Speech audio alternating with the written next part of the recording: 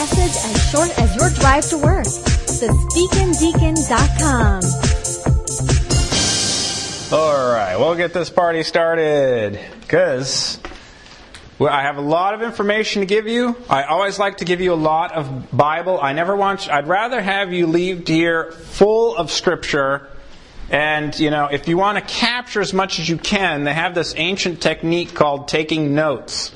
And if you have a writing utensil, they still make those, you can say, wait, Bible verses. And you can, okay. You don't have to necessarily get the everything, but just grab those Bible verses so that you can go and look at the Scripture and process it in your brain. So, let me pray so that I get out of the way. All right. Good morning, Father. I am just a jar of clay and broken at that.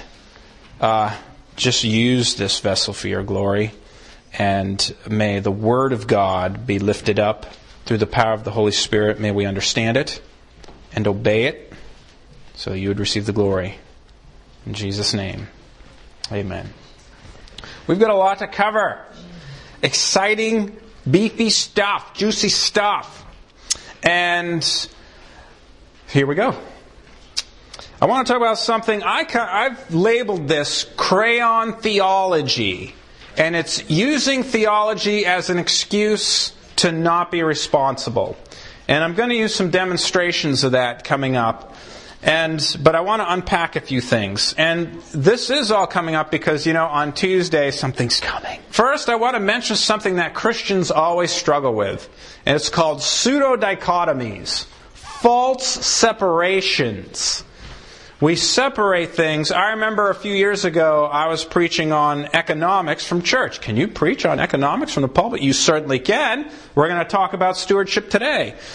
But someone replied on Facebook, hey, you can't talk about those things from the pulpit. Why not? Because doesn't theology, obeying Christ, affect us in everything? Did you know your theology affects this? Right? What a nasty, full of receipts. All right. But anyway, your files. What's that? They're called files. Files, that's right. Files. File away. I like that. All right. One of those separations that don't exist in God's commands to His Christians is separating your religion from your politics. Because politics, people used to say you can't govern morality. But it's just the opposite. The only thing a government can govern is morality. Right? If you break into a store and steal something and the cops catch you, what are they going to book you on? Hey, we didn't like that because we can't say stealing because that's from the Bible and that's a moral issue. No, they're going to get you because you were stealing. That's a moral issue, right? So that's all the government's supposed to be legislating is morality. But Christians can influence that. And we're going to look at that just quickly.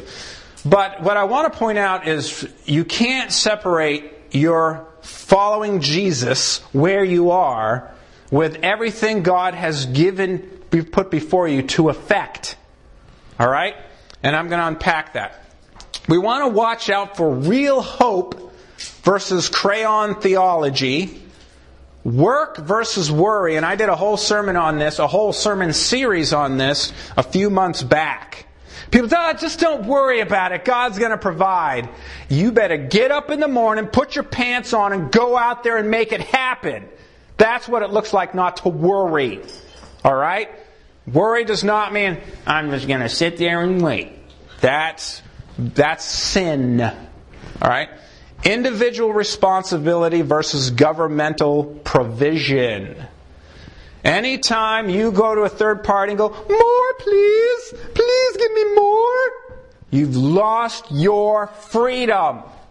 Period. You're becoming a slave. That's sin. You never look to somebody else to say, gimme. I don't want to go out and work. I'll just take gimme. Sin. Stop. Individual responsibility is where freedom is and where it only can live. It cannot live if you look to somebody else. Understand? But you're like, how can I preach that? How can I preach that?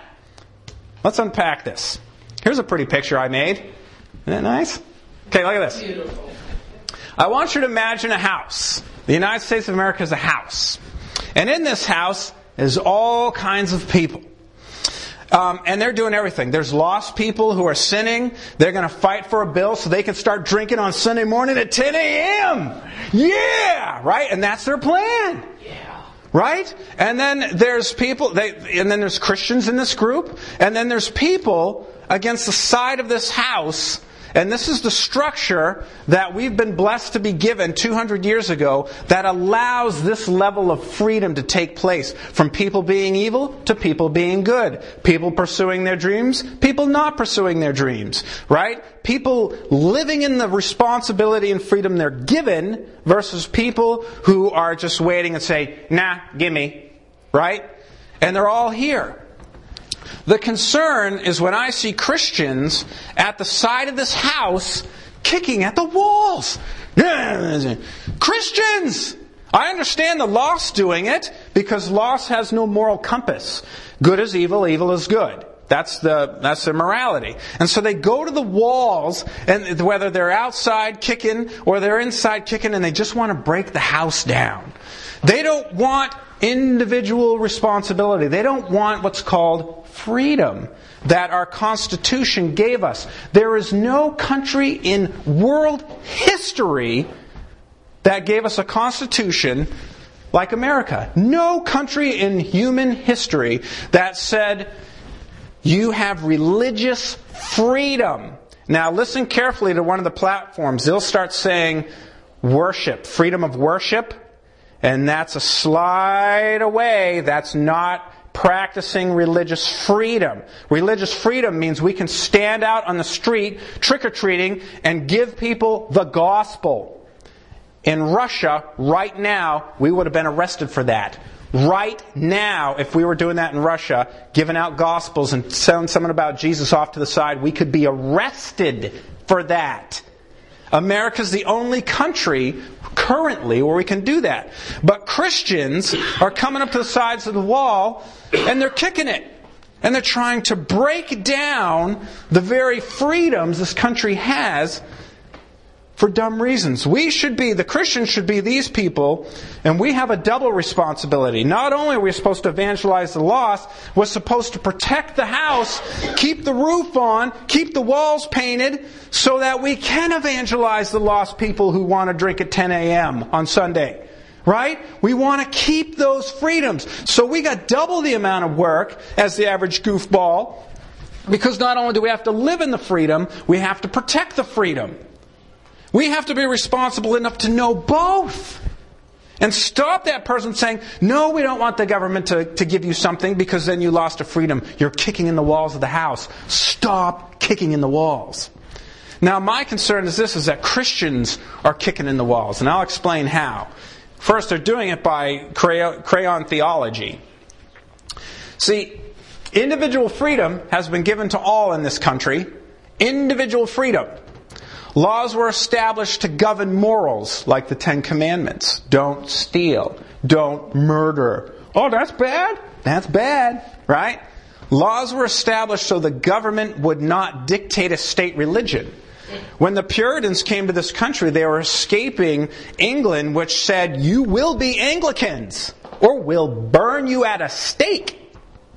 You will be of the Anglican Church, the state church. And they fled to America, the new country, so that a government wouldn't tell them what Christian religion denomination they had to follow. Did you know that? Remember the Puritans and the Pilgrims wearing those funny hats? Right? And no laws were established to determine or prevent the level of success and flourishing. If you want to sit on your butt and not go out there and provide for your family and make money, that's your choice. But the government should not come in and say, well, then I'll just cover it up. In a true free society, the level of success has no ceiling. If you want to become a billionaire, then go do it. And you know what? It's not a sin for you to go out and make a successful company.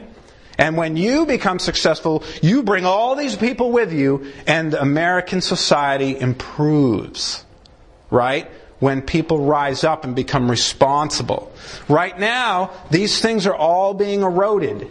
Well, we all know that rich people must be bad and corrupt because that's the only way they could have gotten rich, right? I bet some of you believe that because of what TV has trained you to believe. That, well, they're successful, they're corrupt. Oh, okay, it must be, right? I'm not going to go any deeper into that because I have a lot to cover. Our current American Christian generations are confused by the freedom our country has created. As Christians, we should be the most aware and ready within our vocation to maintain our house as long as possible, even for the people who will abuse it. All right? Let's keep the house up, Americans' freedom, the Constitution as it is, so that when people come in, even if they want to abuse it, we swoop in and evangelize them. Tell them about Jesus. Tell them there's a better way. Here's an example of crayon theology. This is the thing that just is blowing my brain up. Okay? Here's a perfect example. Real power is not found in a flag, party, or country. It comes from a cross. Now, is that true? That's true. That is very true. Except how Christians are going to interpret that. Doesn't matter who gets elected. It doesn't matter. It doesn't matter. God's still good. Jesus is still in control. That would make you incredibly ignorant if it ends here. Because it does matter.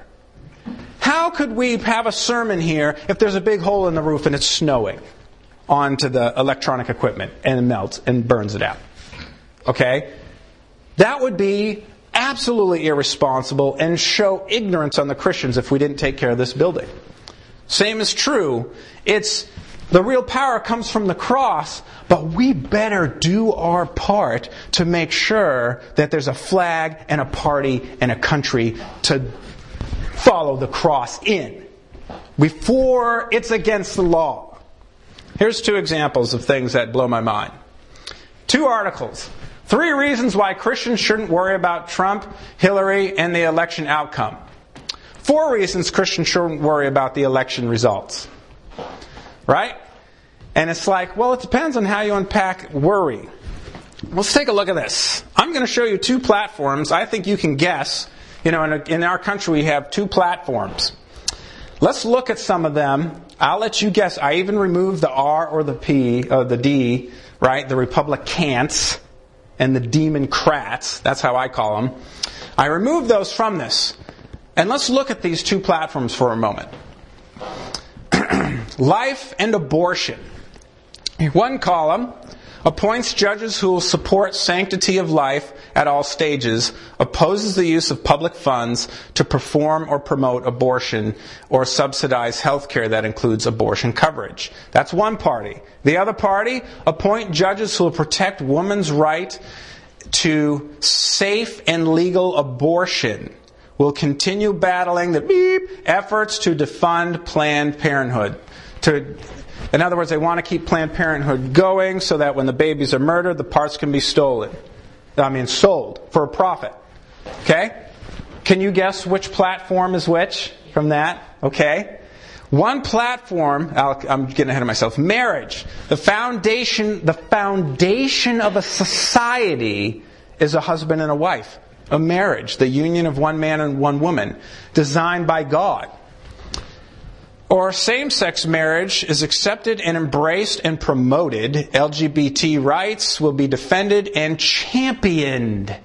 Championed. Let's push all forms of sexual immorality and say it's good. Here's another one. Religious freedom. I don't even know what the Johnson Amendment is. I wasn't paying attention. Full religious freedom at all times, everywhere. Or will defend freedom of religion for religious minority groups in the Middle East, but not to mention the protection here in the States. Okay? This is where you're going to hear this one party say freedom to worship. In other words, you go in your box and worship, but when you come out, don't bring it with you. That is not freedom to exercise religion. that is slavery. That's socialism and communism. All right? Just those three, and we'll forget the rest. Now, there's only two platforms. One platform has an agenda to destroy you. To destroy the Christian. To hate the Christian's God. It has a planned out agenda of literally, there's a checklist of everything God is for, they are against. That's their checklist. It's not like, well, that's your opinion, and, well, we can get along. We can't get along. Some people, one of them running for president right now, says a baby, if it's in a mama's belly, it has no constitutional rights. So unless that child can escape the mother, it can be murdered because it has no American constitutional rights. And this woman said it on public television, and she doesn't see any problem with it. Now, we can do surgeries where we can take the baby out of the mother, fix the mother in an operation, put the baby back in. So, did the baby have constitutional rights and then lost them again because they went back inside the mother? Right? The evil is so demonic, so twisted. Right? And people applauded it. At the convention of this group, a Texan woman stood up and said, I aborted my baby because it was the best thing for me. And everybody applauded. Yay! Oh, yay! Right? Now, this is like out of a Stephen King horror movie. This is so evil. Which platform loves your neighbor best? Is this a leap for anybody? I hope not. Which platform loves your neighbor best? Because aren't we commanded to love our neighbor? Matter of fact, let's take a look at that. From Mark 12, 30 and 31. And you shall love the Lord your God with all your heart, with all your soul, and with all your mind, and with all your strength. The second is this. You shall love your neighbor as yourself.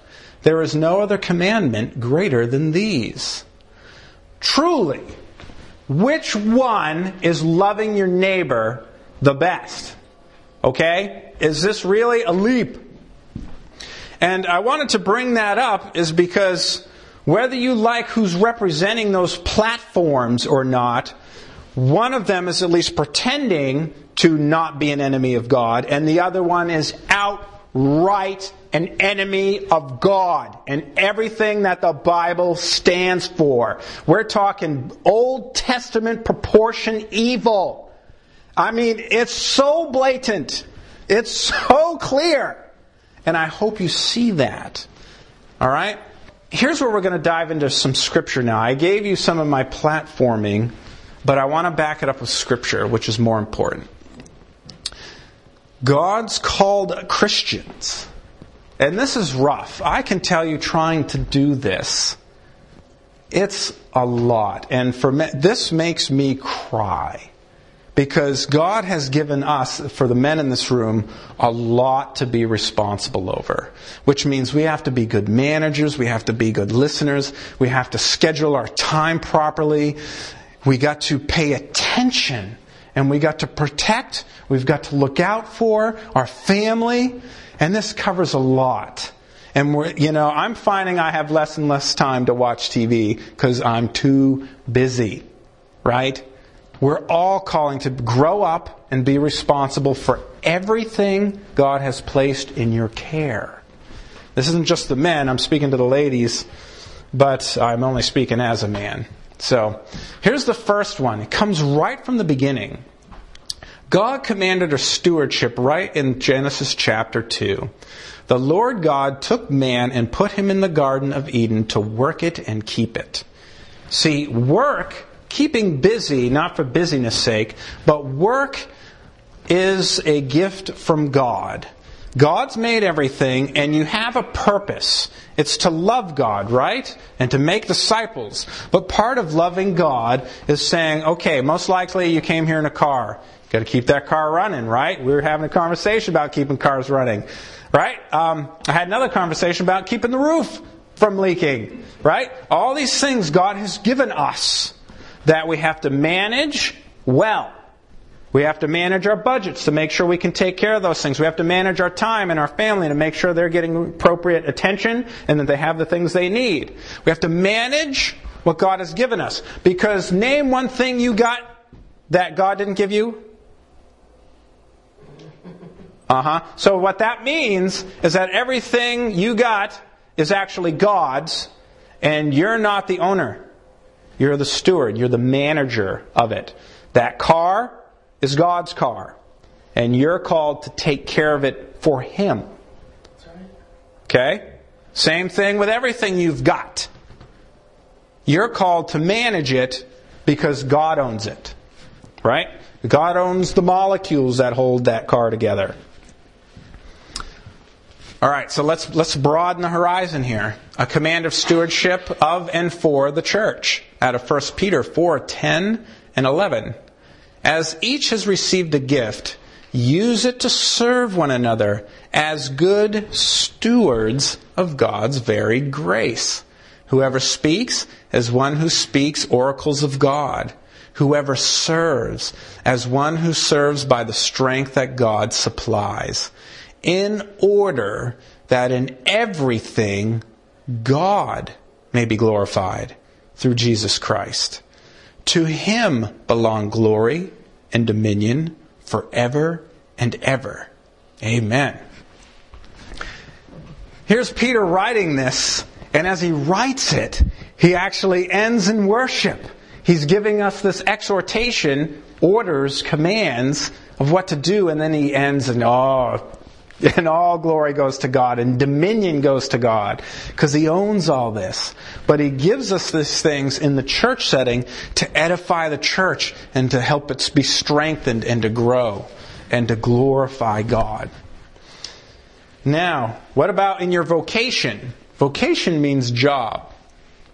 The jobs God gives us to do, and the fancy term is vocation, and vocation, vocal, calling, right? Vocation, God has called you to something. That's your day job. And I want to start at verse 22 of Colossians chapter 3. And I added here verse 22, and let's look at it. Bond servants, obey in everything those who are your earthly masters, not by way of eye service as people pleasers, but with sincerity of heart, fearing the Lord. Whatever you do, work heartily as for the Lord and not for men, knowing that from the Lord you will receive the inheritance as your reward. You are serving the Lord Christ. Whoa! Could that be more clear? So when you go to work and you've just got the meanest goofball of a boss, right? Are you serving that boss? Are you working for that boss? You are not. You are serving this boss, the Lord Jesus. So that's why the gospel is important. For the gospel for the Christian is we yield to Christ. He's our boss. We follow Him. So our eyes are on heaven as we go through earth. And everything we do is because of Him. And because we end up with Him. And we have an inheritance waiting from Him. He's our bonus package. He's our vacation plan, our PTO, meaning, personal time off, right? It's Jesus, not our day job. But look how it encompasses everything. First, I want us to add bondservants because slave, that's doulos, which means slave. Slaves of the old times was more like employees, not like slave like American Civil War slavery. It was more of a service. You were indebted, but it was still more of part of the actual economy. So the people weren't being whipped and beaten and all that nasty stuff. Matter of fact, you were actually kind of part of the family. More like Alice and the Brady Bunch. It was more like that. All right? And if you don't know what I'm talking about, go YouTube an episode. All right? So telling them, do it with sincerity and fear of heart, and whatever you do, work heartily as for the Lord and not for men. That's where we get our compass and pulls us through these things. Now let's talk about, I'm just going to take a moment to talk about government, and then we'll be done. And I already had chopped this up, so let's go. Roman in context. Paul's writing in the book of Romans while he's in jail from an evil dictator Caesar who liked to roast Christians in his backyard on a stick. Literally. And this is what Paul writes in Romans 13, 1 and 2. Let every person be subject to governing authorities, for there is no authority except from God, and those that exist have been instituted by God. Even Nero, the Caesar? Even Nero the Caesar, right? Even Hitler. Even Stalin. Therefore, whoever resists the authorities resists what God has appointed, and those who resist will incur judgment. Well, wait a minute. Those were evil people. They loved to kill Christians. The Romans loved to kill Christians. Okay? Now he's going to give you the theology of what a government's supposed to do. Not that they're necessarily doing it. Romans 13, 3 and 4. For rulers are not a terror to good conduct, but to bad. Would you have no fear for the one who is in authority? Then do what is good, and you'll receive his approval. For he is God's servant for your good. But if you do wrong, be afraid, for he does not bear the sword in vain. For he is the servant of God, an avenger who carries out God's wrath on wrongdoer. Okay? That's what it's supposed to be. Even with a Roman government. Now, we don't have a Roman government. We have a government where the government's not supposed to tell Christians if they can bake a cake for immoral people to celebrate in a moral celebration. Right? The government should have had nothing to do with that because they overstepped their bounds. However, in Romans 3:5, therefore one must be in subjection not only to avoid God's wrath, but also for the sake of conscience. And of course, that's one of the reasons why Christians can't take up arms and go to the abortion clinic in Hagerstown and just, stop it with weapons. We can't do it because God has ordained the government to carry the sword. So technically, it's out of our power to use the sword to stop that great evil of child sacrifice. Help support God's appointed. And this is all about paying your taxes. It's part of God's plan. They got to eat too, and that comes from us. That doesn't mean necessarily taxes to death, but this is if it was healthy, this is what it would look like. And I'm not going to go into details there because we're running out of time, but I want to get to this. Romans 13:9. For the commandments, here it is again, you shall not commit adultery, you shall not murder, you shall not steal, you shall not covet, and any other commandment are summed up in this word: you shall love your neighbor as yourself. Do you see how all this is starting to connect? It's all coming together. Okay, last slide before communion. Here it is. As Christians, we must stand on higher ground and protect our house, our current government, from sliding into socialism, which is slavery and a culture of death. Because to hold on to our current government is loving our neighbors. To let it slide when God's given you an opportunity to not let it slide is not loving your neighbors. All right? Romans 3:10, love does no wrong to a neighbor. Therefore, love is the fulfilling of the law. So be a Romans 13 Christian in the country you live. Now we're going to go to communion, since I have laden you with a lot to think about. Next week won't be as deep, I promise. All right. As we prepare our hearts for communion and our minds for what we see here at this table, I want to remind you of a few things. In 1 Corinthians 11:27, whoever therefore eats the bread and drinks the cup of the Lord in an unworthy manner will be guilty concerning the body and blood of the Lord. And this is a warning from 1 Corinthians chapter 11:27. Where is your heart? How do you know this price? Do you know why Jesus died on that cross? Did you know this is the only thing that can get you right with God? You cannot bring in enough works and think you can do what Christ did. Right? In Christ alone, we sang that song. In verses 28 and 29, let a person examine himself then, and so eat of the bread and drink the cup. For everyone who eats and drinks without discerning the body eats and drinks judgment on himself. That is why many of you are weak, as the Scripture says, and ill, and some have died. But if we judged ourselves truly, we would not be judged. But when we are judged by the Lord, we are disciplined, so that we may not be condemned along with the world. Take a moment. What sin, what part of the Scripture offended you today? What do you know is not right between you and God? Take a moment to just talk to God yourself and get rid of it. Get right with God. Because we are going to celebrate the only action done by the only righteous man ever to walk this earth that can reconcile you and I to God. This is it. Now, this action doesn't save you.